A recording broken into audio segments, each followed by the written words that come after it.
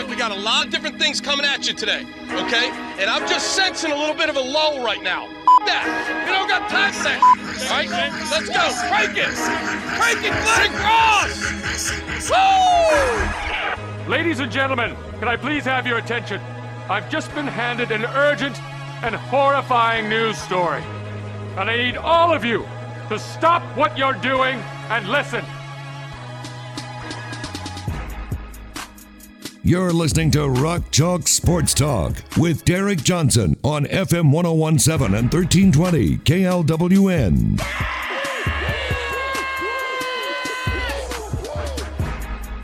MLB playoffs were, I guess, last night, continuing on into today. What a wild card game that was between the Cardinals and the Dodgers. We had the Red Sox beat the Yankees in kind of a ho-hum game on Tuesday night. Last night, Cardinals led early. Dodgers tie it in the middle inning, and then they hit the 2-run walk-off home run by Chris Taylor in the bottom of the ninth inning to advance on. And, you know, I am a Giants fan. I'm scared to play the Dodgers. I mean, you have a 106-win team who you're playing in the divisional round. That is not fun, but the Cardinals almost did it last night, and they were as hot as it could get. But what's funny is the Dodgers, like both teams, all of the talk was the Cardinals are this hot. They won 17 straight games or whatever. Both teams had just 3 losses in the final month of the regular season. So the Dodgers were just as hot as the Cardinals. It's just that was the Dodgers all year long. So it wasn't as, you know, big of a surprise, or it wasn't something that felt like was coming on at the last minute. I have a hard time seeing the Dodgers losing at any point now, though, on a way to win a second straight World Series. And for them, I'm sure there's motivation to, you know, you have some people saying, oh, well, last year it's an asterisk World Series. It was a shortened season. And I would counter with that, first of all, that everybody had the same exact path. And if anybody's team won the World Series, they would have been celebrating it as the World Series. So don't throw stones at a glass house. But also you had, I think Tampa Bay had the best record in the AL. LA had the best record in the NL a season ago, and they met in the World Series. You know, is that like not vindication that it was okay, that it worked out? But I'm sure they've been hearing that, and they want to kind of vindicate it with a title this year, and they are even better this year than they were last year. I mean, watching that Dodgers team, this is, I don't know. I don't want to be like hyperbolic, but just a collection of talent. This might be the greatest baseball team I've ever seen in my lifetime. Now, I'm not going to speak on something that happened in, you know, 1970 or the Yankees teams with like Babe Ruth and in the 1920s. Just in my lifetime, I can't remember another team that, because think about it, you have Max Scherzer starting in that game. Like Max Scherzer, multiple time Cy Young winner, he's going to go in the Hall of Fame. And you could argue he's not even the best pitcher. Walker Buehler might win the Cy Young this year. Julio Urias is going to get probably top 3, top 5 Cy Young votes. He'll finish in the top 5, 6, or 7. He has 20 wins this year. Led the MLB. Clayton Kershaw is probably out for the postseason, but he's an all-star. That was your number 4. It is insane. That's just the rotation. This isn't a situation where it's, you know, the 2010 Giants where you have a bunch of stud pitchers and you just scrape together whatever you can hitting. Or the Brewers this season are kind of like that, where they're a league average offense, but you have Corbin Burns, Brandon Woodruff, and Freddie Peralta that is the best, probably 1, 2, 3 in the MLB. But you could argue the Dodgers have a better 1, 2, 3. At the very least, it's comparable. And then the difference is, instead of the Brewers' league average offense, the Dodgers last night were hitting Cody Bellinger 8th. And Cody Bellinger had a bad season, but that means the Dodgers are batting the MVP from 2 seasons ago. He is batting 8th in that lineup. That is incredible. And Cody Bellinger ended up getting 2 walks, 2 steals. What do you know? MVP from 2 years ago, hitting 8th, had a good game. This is an unbelievable collection of talent, and I kind of have a hard time seeing the Dodgers not being the team to win the World Series. Last night was really the one time where I said to myself, this is 50, and it is. Once you get to a 1-game playoff, you know, anything can happen, because as great as the Dodgers are, they still lose games. So in a 1-game playoff, Adam Wainwright goes out there and shoves, which he was good, but he wasn't as didn't get in as deep of the game. Dodgers worked the counts, and the Cardinals, the biggest reason was they couldn't hit with runners in scoring position. I think they went 0 for 11 with runners in scoring position last night. But, all it takes is one big swing, one dominant pitcher outing, and you're done in a one-game playoff. So I thought last night would really be the exception. And I was waiting to say this till today because I wanted to see what would happen last night in the more random sample. And now that it's, a little more longevity in the series, I'm not really seeing any way this Dodgers team doesn't win the World Series this year, which is pretty crazy. Normally, I don't want to oversell it because baseball playoffs still, it is a small sample compared to the regular season, but they're hot right now. They have depth throughout the lineup. The pitching is there. Kenley Jansen gets, beat up by Dodgers fans all season long every year because there are a couple saves he blows that he shouldn't, but overall he still has really good numbers, and he comes through in the clutch every year. It's just an incredible group. And the playoffs, going on today. Astros, White Sox, and Red Sox, Rays are the night game tonight. Tomorrow we get the NL along with the AL. So postseason baseball. I love postseason baseball. I'll say this real quick. I think March Madness is probably the most fun postseason sporting event. Number 2 for me would probably be the MLB playoffs. I mean, especially when your team is in it. Maybe there's a distinction there because when your team's not in it, baseball has become such a regionalized sport with so many games. It's hard to keep up with every single team. So when your team's not in it, it falls to the wayside a little bit more. When your team is in it, I would argue the MLB playoffs are maybe the most nerve-wracking of all the playoffs to root for your team on. Every pitch feels like you're going to have a heart attack because it's like, oh no, is this pitch going to get hit out for a home run? Or is this pitch a pitch that we're going to hit for a home run? It's fantastic to watch. So looking forward to the MLB playoffs over the course of the next few weeks. The Chiefs take on the Buffalo Bills on Sunday Night Football.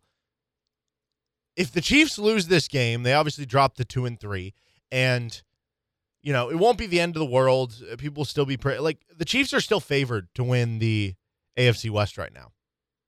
I think the Chiefs are still the favorites to win the AFC. If they lose this game, that changes. I don't know about the AFC West, but definitely I would assume the Bills would become the favorite. And I still don't know where I sit on, because right now I view the Bills and the Chargers as the teams to beat in the AFC until the Chiefs show you a little more defensively. If the Chiefs can improve defensively, if the Chiefs win this game, then I would put them back in that discussion. But until that happens, it kind of remains to be seen. But if the Bills win this game, you can kiss the bye goodbye if you're the Chiefs. At that point, through just 5 weeks of the season, you can kiss it goodbye. Because if the Chiefs lose to the Bills, you'd be sitting on 3 losses, which means best case scenario, even if you won out the rest of the way, you'd be 14-3. But what are the likelihoods that you are going to win out if you lose this game? With that defense, probably not great. So if you lose this game, I don't know, realistic view of what they could go, 11-6, 10-7. You get hot, you could go 12-5. You get really hot, you could go 13-4. That would be you only losing one game the rest of the way to get to 13-4. And 13-4 might put you in discussion to get the 1 seed, but it's probably going to come down to tiebreakers. And you lose to the Bills, now they have the tiebreaker. Now the Bills don't suffer a loss. So this game becomes very important because there's only a 1 bye week now for the 1 seed. And you would like to have that if you're the Chiefs. You win this game, you're right back in the thick of things. You're only a game behind the Bills. You're sticking around with the division, and you have the head-to-head over the Bills at that point. Actually, no, I think they'd both be 3-2. And that's probably your other biggest competition. But you lose this game, bye week, not even a discussion. Doesn't mean you can't make the Super Bowl. Doesn't mean you can't accomplish everything you want to. Just makes the path a little bit tougher. And with a longer season this year, I would imagine getting that bye week at the end of the year is going to be even more important than it has been in years past, even though it's just one team doing that now. I've been seeing a lot of stuff on Josh Gordon coming from Chiefs players like Travis Kelce on the Rich Eisen show talked about how impressive he's been, how athletic he looks. He's fast, he's crisp running routes, and how he came in shape, ready to go as if he'd been working out, ready for this to happen. Apparently, Patrick Mahomes and him have developed quite a good bond on the field in terms of their connection with each other there. And I don't know, this could be overblown because it's been just a couple weeks of practice at this point. But if that ends up being a fruitful pickup, because the way I'm viewing it right now is kind of similar to the Chiefs going out and picking up LaShawn McCoy or Le'Veon Bell or Terrell Suggs, guys you picked up who they're going to rotate in.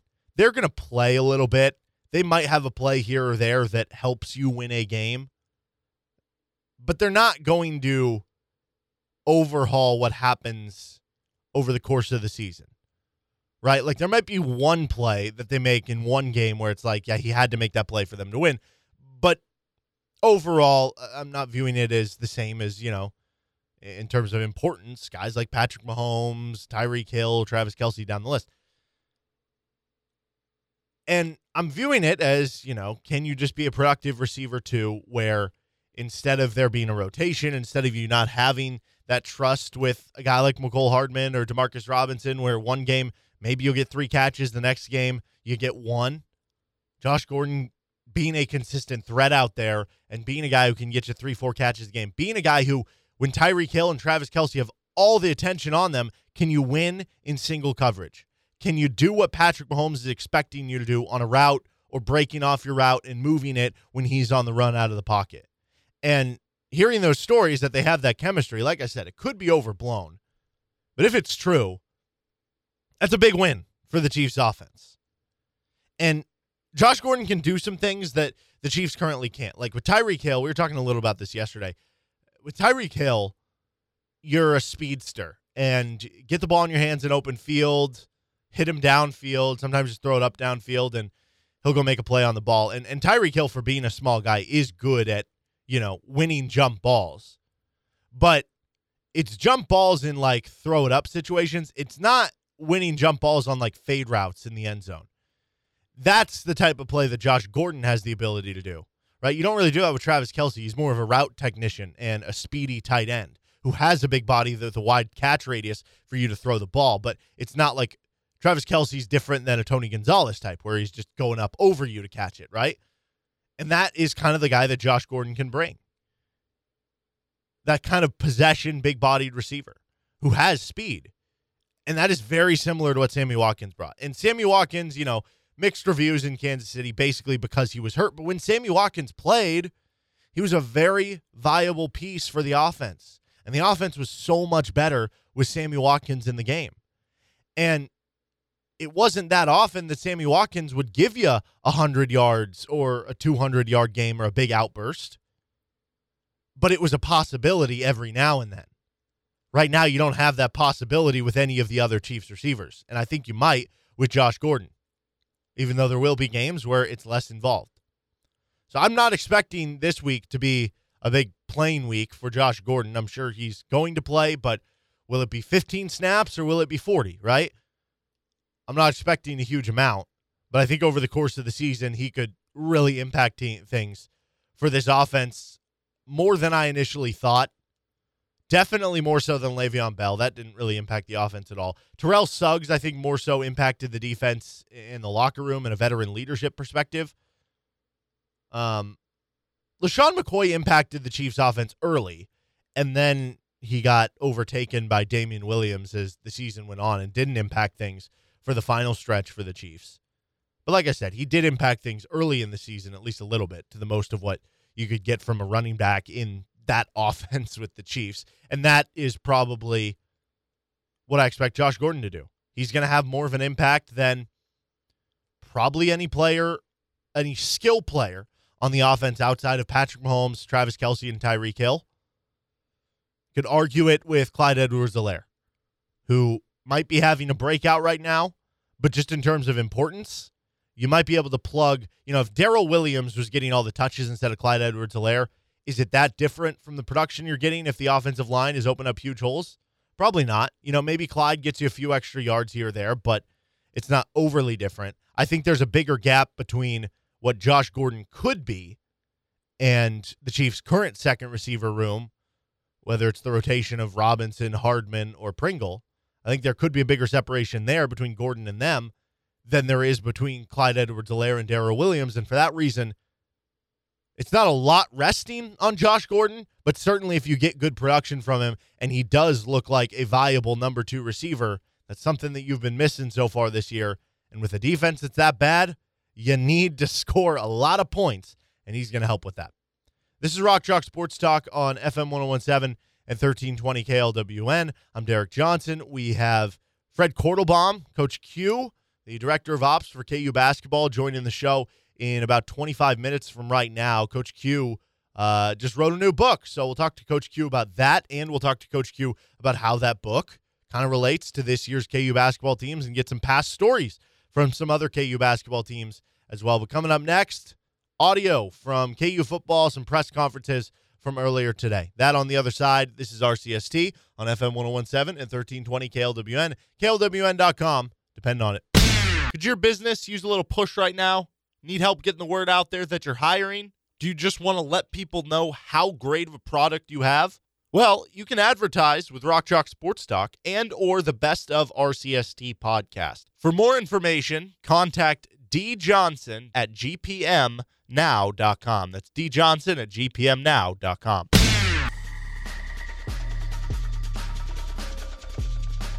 Fred Kortelbaum, the Director of Ops for the KU Benz basketball team, is going to join us in about 5-10 minutes from right now, talk about his new book and some stories of this current KU basketball team, some stories of some of the older KU basketball teams as well. Real quick, Kevin Warren, the commissioner of the Big Ten, sat down with Eamon Brennan, who writes for The Athletic, and did a Q&A with him. And the last question that Eamon Brennan asked him was, how would you describe the state of Big Ten basketball right now, and where does Big Ten basketball fit in the league's decisions about its future membership and conference alignment? Obviously a question that would pertain pretty well to the University of Kansas, right? We've heard plenty of rumors and talk about, well, is Kansas flirting with the Big Ten? Have there been conversations there? Is the Big Ten interested? And, we won't totally know those answers until something actually comes out, maybe as early as 2025 when the Big 12 media rights are up. But certainly part of the equation, it's not just about Kansas wanting to go to the Big Ten. It would be about the Big Ten wanting Kansas, wanting to expand. And we've heard from certain people like Stuart Mandel about how there's no value that certain people are going to bring, and that is a bit of a load because KU, as we've mentioned plenty of times, is top 30 in revenue, even without a good football team right now. And they bring a big media market, and their basketball team gets as many views TV-wise as a lot of other football teams. So it's a bit of a short-sighted thing to just say, well, they would never get in because look how bad the football is. But anyway, that's neither here nor there. And we've mentioned as well that the Big Ten cares about the academics. All the members are AAU certified, except for Nebraska, but they were an AAU member when they got in. So KU has that going for them. Well, how much will they value the basketball side of it? Because that's important. If it is going to be just about a football thing, then yeah, Kansas might not have a chance at making the Big Ten. But I would think it does matter, and certainly this answer makes you think just that. Here is the answer from Kevin Warren to that question. Going forward, I think Big Ten basketball is as strong as it's ever been. I think it's the strongest conference in the country. We have the best coaches, the best players. I think we'll have a fantastic season this year and for the next couple of years. As for where it fits in, that was part of the alliance equation. One, to stabilize college athletics. But when we talked about scheduling, we're not just going to talk about football scheduling, but also basketball scheduling, as well as some other Olympic sports. And also because of the visibility of our student athletes, that provides us an opportunity to amplify social justice issues, mental health, and wellness issues, all of which is critically important.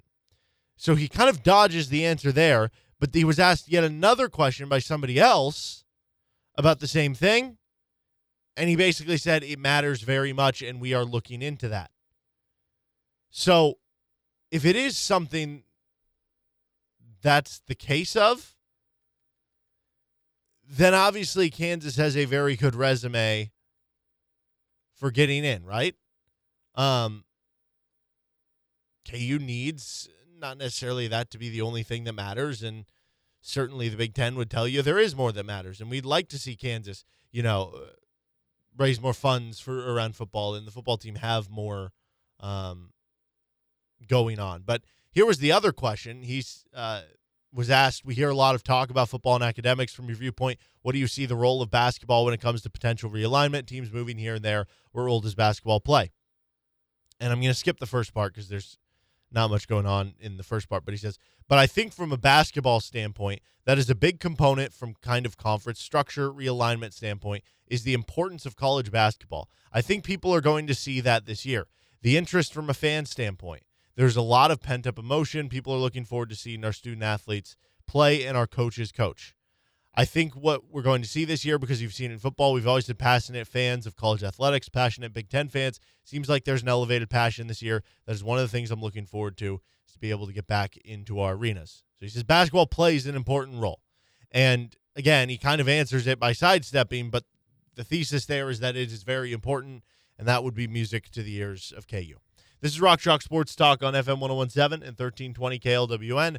Fred Kortelbaum joins us next. Welcome back into Rock Chalk Sports Talk on FM 1017, 1320 KLWN.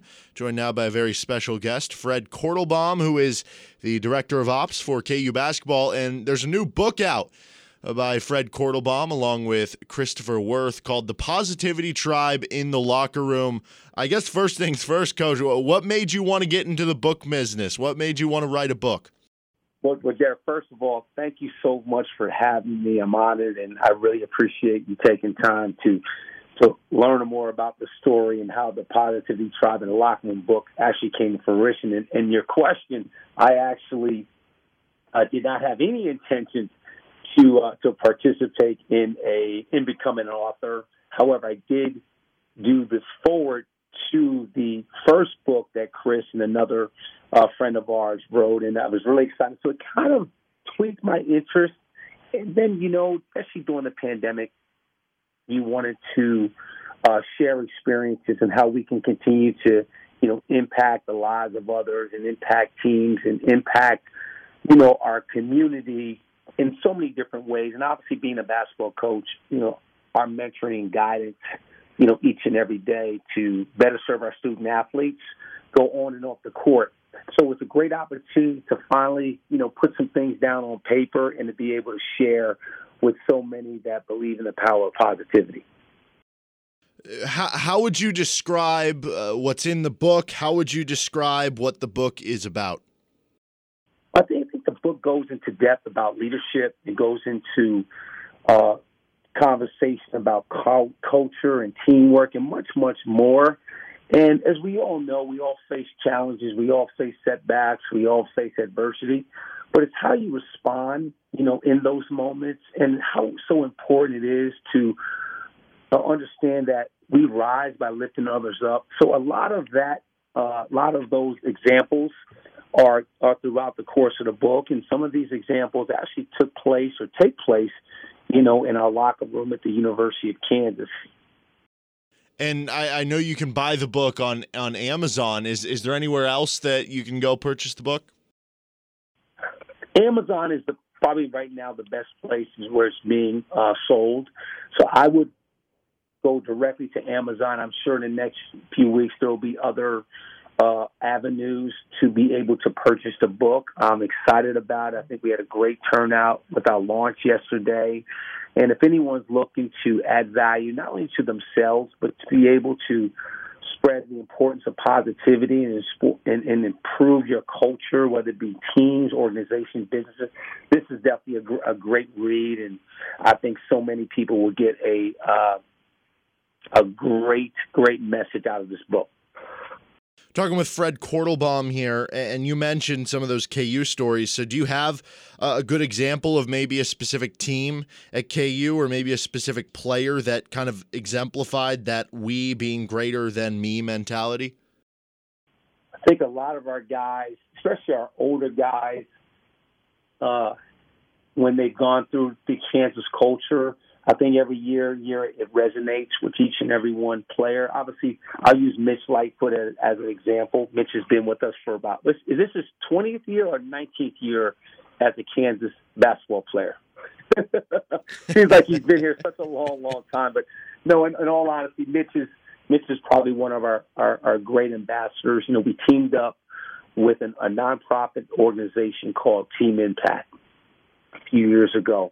And Mitch is our team PAC ambassador, and he exclusively works on the front lines of working with a young man, a team impact player called JP. And Mitch is really taken this experience and this opportunity to make it a part of our basketball program, where Mitch texts JP. He is involved with any events that take place on campus. And I use Mitch as that example because he understands it's much more important than shooting the basketball and making baskets or winning. There are other parts of our lives that we can leave a legacy, and that's rising by lifting others up, and Mitch is a great example of that.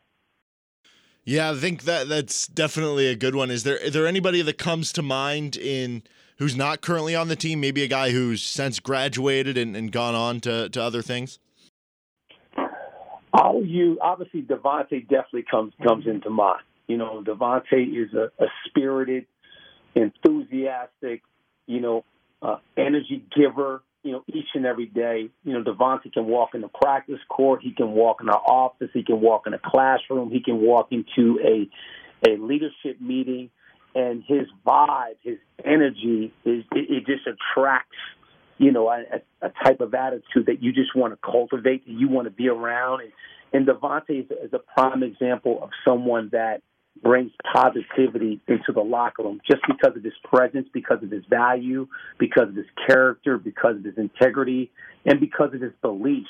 It's bigger than him, and there's no surprise of the success that Devontae Graham is having as an NBA basketball player. And Devontae, as a matter of fact, he was one of the endorsers of the book, and I was just extremely grateful that Devontae took time to share, his portion of the importance of We Rise by lifting others up, and especially as the professional basketball players. He talks about how culture is so important, and even in the professional world, those areas of improving your life happens to cultivate around the people that you associate with each and every day. So Devontae is definitely an ambassador, or a positive ambassador of team culture.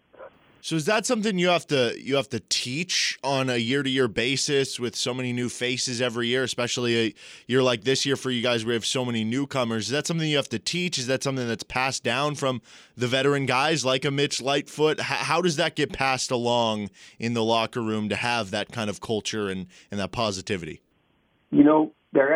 That's a great question, because we know that word culture is thrown around a lot, but it's those teams or programs or organizations that really drive the culture, and we do that. During the summer, we have classes throughout the 7 weeks while our student athletes are on campus, and we meet for about an hour and talking about our culture and talk about the terminology and the expectations of showing up and being a caretaker and what it means to be aligned and what it means to put others first in honesty. So we discuss a lot of our terminology with our team, and during the course of the year, we send out daily reminders about the importance of our culture, and not only impacts you, but how it impacts our program, how it impacts how we play, how it impacts how we practice, how it impacts how we take care of our business each and every day. And this year, Jalen Wilson, David McCormick, Ochai Agbaji, and Chris Teahan are our team culture ambassadors. So we drive our culture each and every day here at the University of Kansas. How would you say that this team so far is doing with building that culture? I think it's been off to a great start. I think the summer has really helped our younger guys. And when you have a group of seasoned veterans like a Mitch Lightfoot, like a Chris Teahan, like a David McCormick, like a Ochai Agbaji, like a CB, and more that have been with our program for more than 2 to 3 years, it really helps our younger guys and understand the importance of team culture, the importance of, honesty, and the importance of growth and setting good examples, and the importance of what showing up means every single day, that you come to work to be fully present, to work and grow. Like, this is embedded through Coach Self that trickles down to our coaches, that trickles down to our players, that trickles down to our managers. So everybody has a handprint on improving our culture each and every day. It goes well beyond just the players. He is the director of ops for KU basketball, Fred Kortelbaum. You can get his book on Amazon. It's written with Christopher Worth. It's called The Positivity Tribe in the Locker Room. Coach, thank you so much for the time, and good luck over the course of this season. And can't wait to dig into the book myself. You bet. Thanks so much. You have a fantastic day. All right, that was Fred Kortelbaum, the director of ops at KU. Always love seeing. He's one of the most positive, one of the most awesome people. You'll see him do the positivity messages on social media as well. Highly recommend going to check out that book. Again, it is called The Positivity Tribe in the Locker Room. This is Rock Chalk Sports Talk. I'm Derek Johnson on FM 1017 and 1320 KLWN. Depend on it. Welcome back in. This is Rock Chalk Sports Talk on FM 1017 1320 KLWN. And we got high school football again on the airwaves tomorrow night with Lawrence High taking on Shawnee Mission South right here on KLWN. Hank Booth, Matt Llewellyn on the call of that one in Lawrence. I'll be out on the call of the Olathe South game that's being played at ODAC at 7 o'clock on 92.9 The Bull and bull929.com. Matt Llewellyn in with us now in the show. Lawrence High started the season 3-0, losing the last two. Now the Mill Valley game, obviously you expect big things from Mill Valley every year. And they've got a really good team this year as well. Last week, to Shawnee Mission Northwest, it's an interesting team. We saw Free State beat Shawnee Mission Northwest pretty soundly in week one, but it seems like they've kind of become a better team since then, just looking at their schedule and their results, and they were replacing so much from a season ago. So what happened last week that caused Lawrence High to kind of fall to the wayside and drop their second straight? Well, I will tell you, I've got about three things here just on that for opening comment. First of all, tomorrow night, Hank is out. Hank's not going to do it. Oh, that's right. I'm sorry. Kevin Romery. I'm going to be with Kevin Romery tomorrow night. I'm really excited about that. Kevin and I have talked a lot this week. The one thing we haven't really talked about is how we're going to work the broadcast. And I'm assuming, and I'll talk, and I want to make sure he's comfortable, but I'm assuming he's going to probably do play-by-play the whole game, and I'm just going to do color. But we're going to talk about it, and we need to figure it out because obviously it'll be quite a bit different situation than what I have with Hank every week. So it's going to be, but it's going to be fun. I'm really excited about doing this with Kevin. I've never done a game with him. I've done it with you, great times with you. I've done it with Joel, good times with Joel. And it's always never ever been an issue. It's always been pretty easy because I've just kind of let you guys go. Yeah. Well, Kevin's a professional. Kevin is a pro. I'm really looking forward to that. So the Mill Valley game, obviously, yes. When I walked out of Mill Valley, I felt really good about it. I mean, I didn't feel great. I didn't feel good, but we fought. We fought till the end, and we had a chance to win. It's a good team. Yeah. And so I felt really, really good. I didn't feel like we were ready to play, though, at the beginning of the game. And I felt like a couple of the seniors who really stepped up, McCade Lewis stepped up and really had a great game the whole game during Mill Valley, and he did a really good job, and he was ready to play.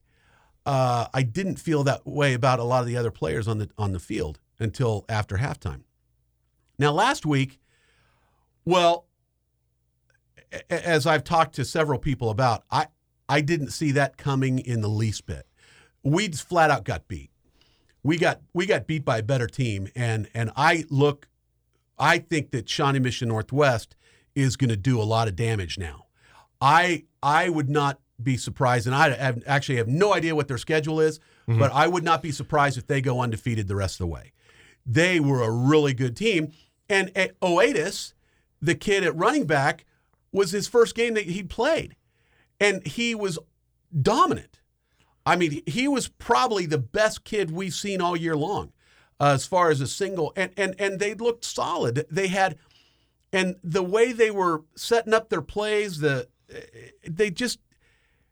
just think they had us confused all night long. And I didn't understand the running back situation. You know, Braden Heck has been a really, really good running back for us this year.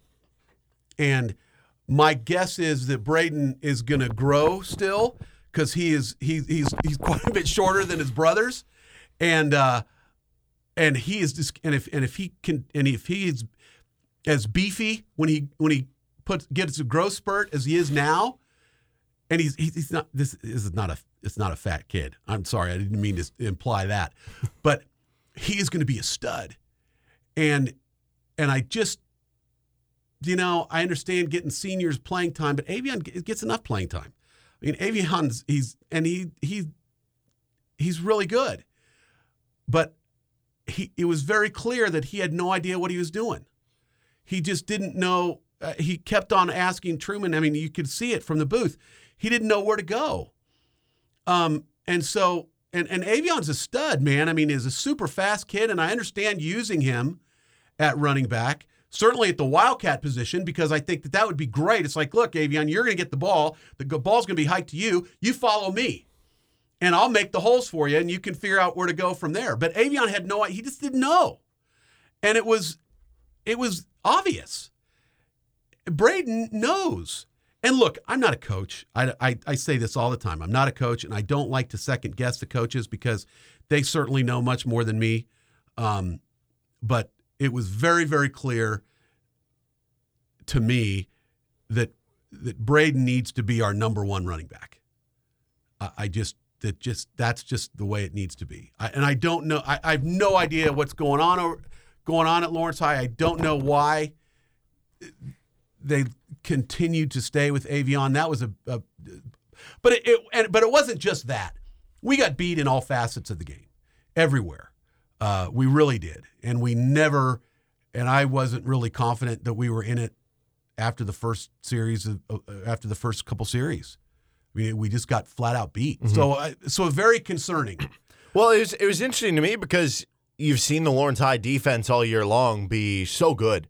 And they put up 41 points. And like I said, I mean, this is Shawnee Mission Northwest team that, early in the year, they were probably trying to find their stride. I know last year they had Ty Black at quarterback who completed like almost 80% of his passes. Stud quarterback. They had a great season last year, but they lost their quarterback, running back, like top 3 receivers. And then Free State went out and beat them 49-21 in the opening game. And then Shawnee Mission Northwest the next week loses to Olathe West, and they start 0-2. But the last 3 weeks, over 50 points, over 50 points, over 40 points. So they might have found their stride here. And I wouldn't really view either of Lawrence's losses as bad losses. I think they're both to really good teams. And this week, I think, is a good bounce-back opportunity. You're taking on Shawnee Mission South, the Shawnee Mission South squad that's just 1-4, but it's definitely one because they dropped the last 2 games that probably is a must-win now, because right now you're sitting on the 8th seed in the west side of things, and you got to be top 8 to host that first round of the playoffs. And on top of that, you want to try to, if possible, get to at least the 6th seed, because right now the 1 or the 2 seed, it's looking like Manhattan or Derby, and you don't want to have to be facing them in the second round. Absolutely. I mean, it is concerning. But you know what? The middle of and I guess we're going to face totally new teams in the playoffs because we're obviously on the western side of the state as far as the playoffs go. So we'll be totally different. We won't face any of these teams. But I'll tell you what, they're the teams that I'd be scared of right now, Northwest and Olathe West. So Olathe West, they're coming together. Yeah, they're 4-1. And they beat North. Mm-hmm. I mean, they are really... And they beat Shawnee Mission Northwest. Yes. Now, that was an interesting... I actually had an opportunity to go to that game. Mm-hmm. And Northwest was... It seemed like they were dominating. I think they were ahead... They might have been ahead 20... They were ahead 21 or 28 points going into the third quarter. And West came back and won. And West won... Northwest had a chance to win with time running out, and they made 2 goal line stops. Wow, their defense, and so they're coming together. I'd be worried about West, and that's really good. That's good for that. That's a young school. It's only been around for 5 years, and I'd be worried about them. But them, North, Olathe North. You can't ever discount the Blue Valley schools. I mean, they're always awesome. Yeah, Blue Valley Northwest is 5-0 right now, which normally they're more of a basketball school, but this year, for whatever reason, I don't know if some of those great basketball athletes went out for football, but the fortunate side for Free State and Lawrence High, they don't have to play Olathe West or Blue Valley Northwest, although Lawrence High does have Olathe North, and that was Free State's lone loss this season. And then a couple weeks, we also got the City Showdown coming up with Free State and Lawrence High, which is a game I'll be super interested in. It feels like, over the past couple years, you've had kind of a difference in, like last year, Lawrence High was so darn good and Free State had a tough season. We've had years, 3-4 years ago, where Free State had one of the top teams in the state and maybe Lawrence High had a down year, but it feels like this year, both these teams are going to be pretty even. Yeah. And I mean, at this point, with the fact of Free State beating Northwest pretty good and beating Mill Valley, you almost have to give the edge to Free State. Yeah, I think you would right now. Now, of course, I don't. Right. But you have to kind of be of that mindset. And we're going to have to do everything. Well, I mean, look, Olathe South or Shawnee Mission South is not the greatest team in the world. It's no rocket scientist ever. You don't have to be a rocket scientist to figure that one out. So you would think that tomorrow night should be pretty easy. Not easy, but you would expect Lawrence High to win. But those next two games, at this point, you almost have to say that Lawrence High is not going to be favored in either one of those games. I think if at this point, if you can win, if you're Lawrence High, if you can win this Friday, and then you can just win one of the last two. Because at that point, and who knows, 4-4 might be good enough. I mentioned getting the 8 seed where you can host in that first round. Right now, the 9 seed is either Wichita East or Topeka High School. Both are 2-3. So if you get to 4-4, that might be good enough for the 8 seed as it is. But if you get to 5-3, now you're probably more in that range, especially if you can pick off Free State, where, I don't know, maybe you can get them down to 5-3 if they lose another game. But I don't know. I would love for something to set up where you have the City Showdown and Free State and Lawrence High were to both get like the 4 and the 5 seed, and then they're both in good situations, and they both, on top of it, would get to meet at that point in the second round for another City Showdown. We haven't had that, I don't think, in the playoffs where the two have met, at least not in recent memory, and I would love for that to happen at some point. It's kind of like we got Giants-Dodgers in the playoffs right now, right? We had Yankees-Red Sox. I think that'd be cool. That'd be really cool. Yeah. But now, when does Free State? I don't know if you have it on at your fingertips. They play Olathe West, don't they? No, they don't. Free State has, so this week is Olathe South, who's 3-2, which I don't know. Olathe South could be a pretty good team. Shawnee Mission East is the next team. Who Shawnee Mission East typically has been one of the best teams in the state, but this year it's been a down year for Shawnee Mission East. They're just 2-3, and then they have Lawrence High game. So they got lucky on the schedule this year that they avoided Olathe West. Yeah, well, I mean, certainly as it turns out, and you wouldn't think that Olathe West would it's put funny together because a big good team. Yeah, they certainly are good this year. They had Gardner on the schedule, and they didn't have Olathe West. And coming into the year, you would have thought, well, Olathe West, newer school, like that hurts Free State. And Gardner's been one of the top teams from the East the past couple of years. But then Gardner's had a down year, and Olathe West has had the good year. So it's kind of benefited Free State in that way. And that is always very interesting with the Sunflower League. There's just so many teams that you can't play everybody, and it just turns into almost, a who gets fortunate with the schedule. But I've been really impressed with Free State so far. I mean, turning around from what they did last year has been impressive. I've been impressed with Lawrence High, even with the last 2 losses. Considering how many players you lose from a season ago to even be this competitive, to be this close to being a 4-win team at 3-2 above 500, I think still an impressive season from both schools so far. Yes, absolutely. Mm-hmm. And you absolutely have to put it in that kind of perspective because we just had no idea what we were going to get. Mm-hmm. But we also have, we got blessed by 4 incoming players that we didn't expect to have and have been major contributors to this team. Yeah. Although Truman is not 100% healthy, I sure hope he's I did get word that he should play the rest of the season and it's okay for him to play. But I mean, he's got a broken bone. I mean, he's playing with a broken bone in his foot, man. And so he's not 100%. And if he was, I'd really look out for us. I mean, I think because that just adds a total next another dimension to our game. What a tough kid, though, playing through that. God. And I hope, and I haven't talked to I haven't talked to his dad since they went to the chief specialist yesterday. But I did hear that it's good, that he's okay to play the rest of the year, but it's just not 100%. Mm-hmm. I hope they're not. I just hope he doesn't get injured further.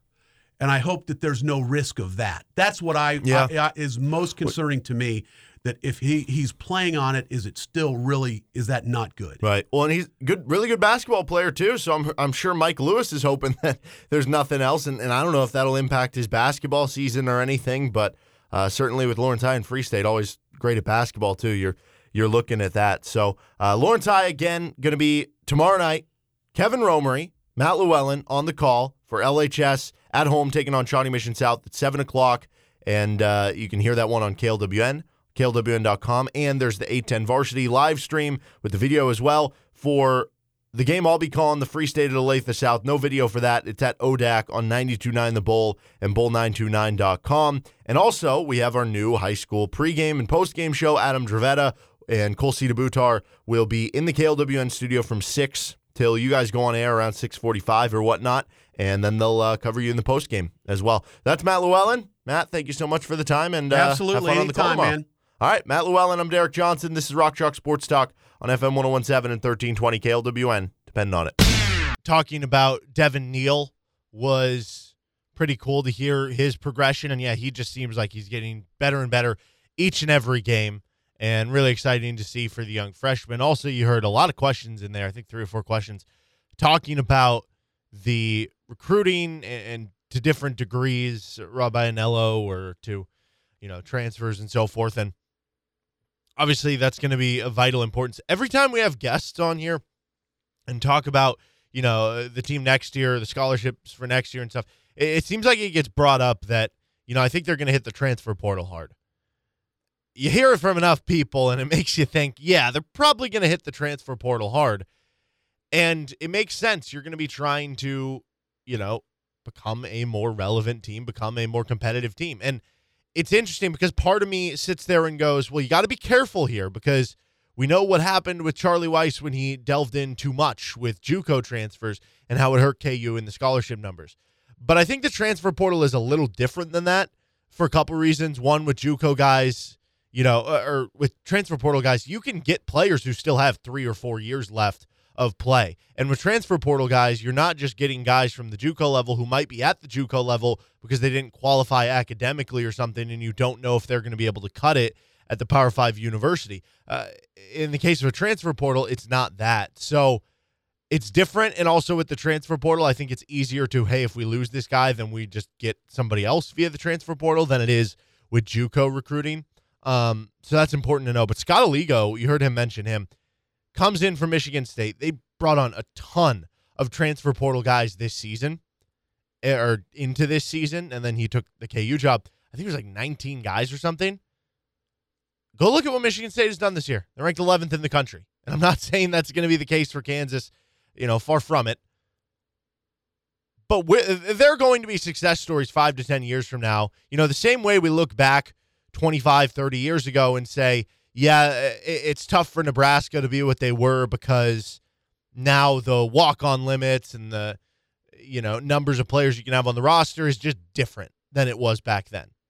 We might look back in 10 years and be like, it's just different now putting together a roster. You have to hit up the transfer portal. And, we're going to see certain schools, certain teams be success stories where they create these turnarounds, and maybe Kansas can be one, where it's fueled by the transfer portal. And that's going to be the biggest thing for the offseason. Obviously talking about now because, it's a bye week.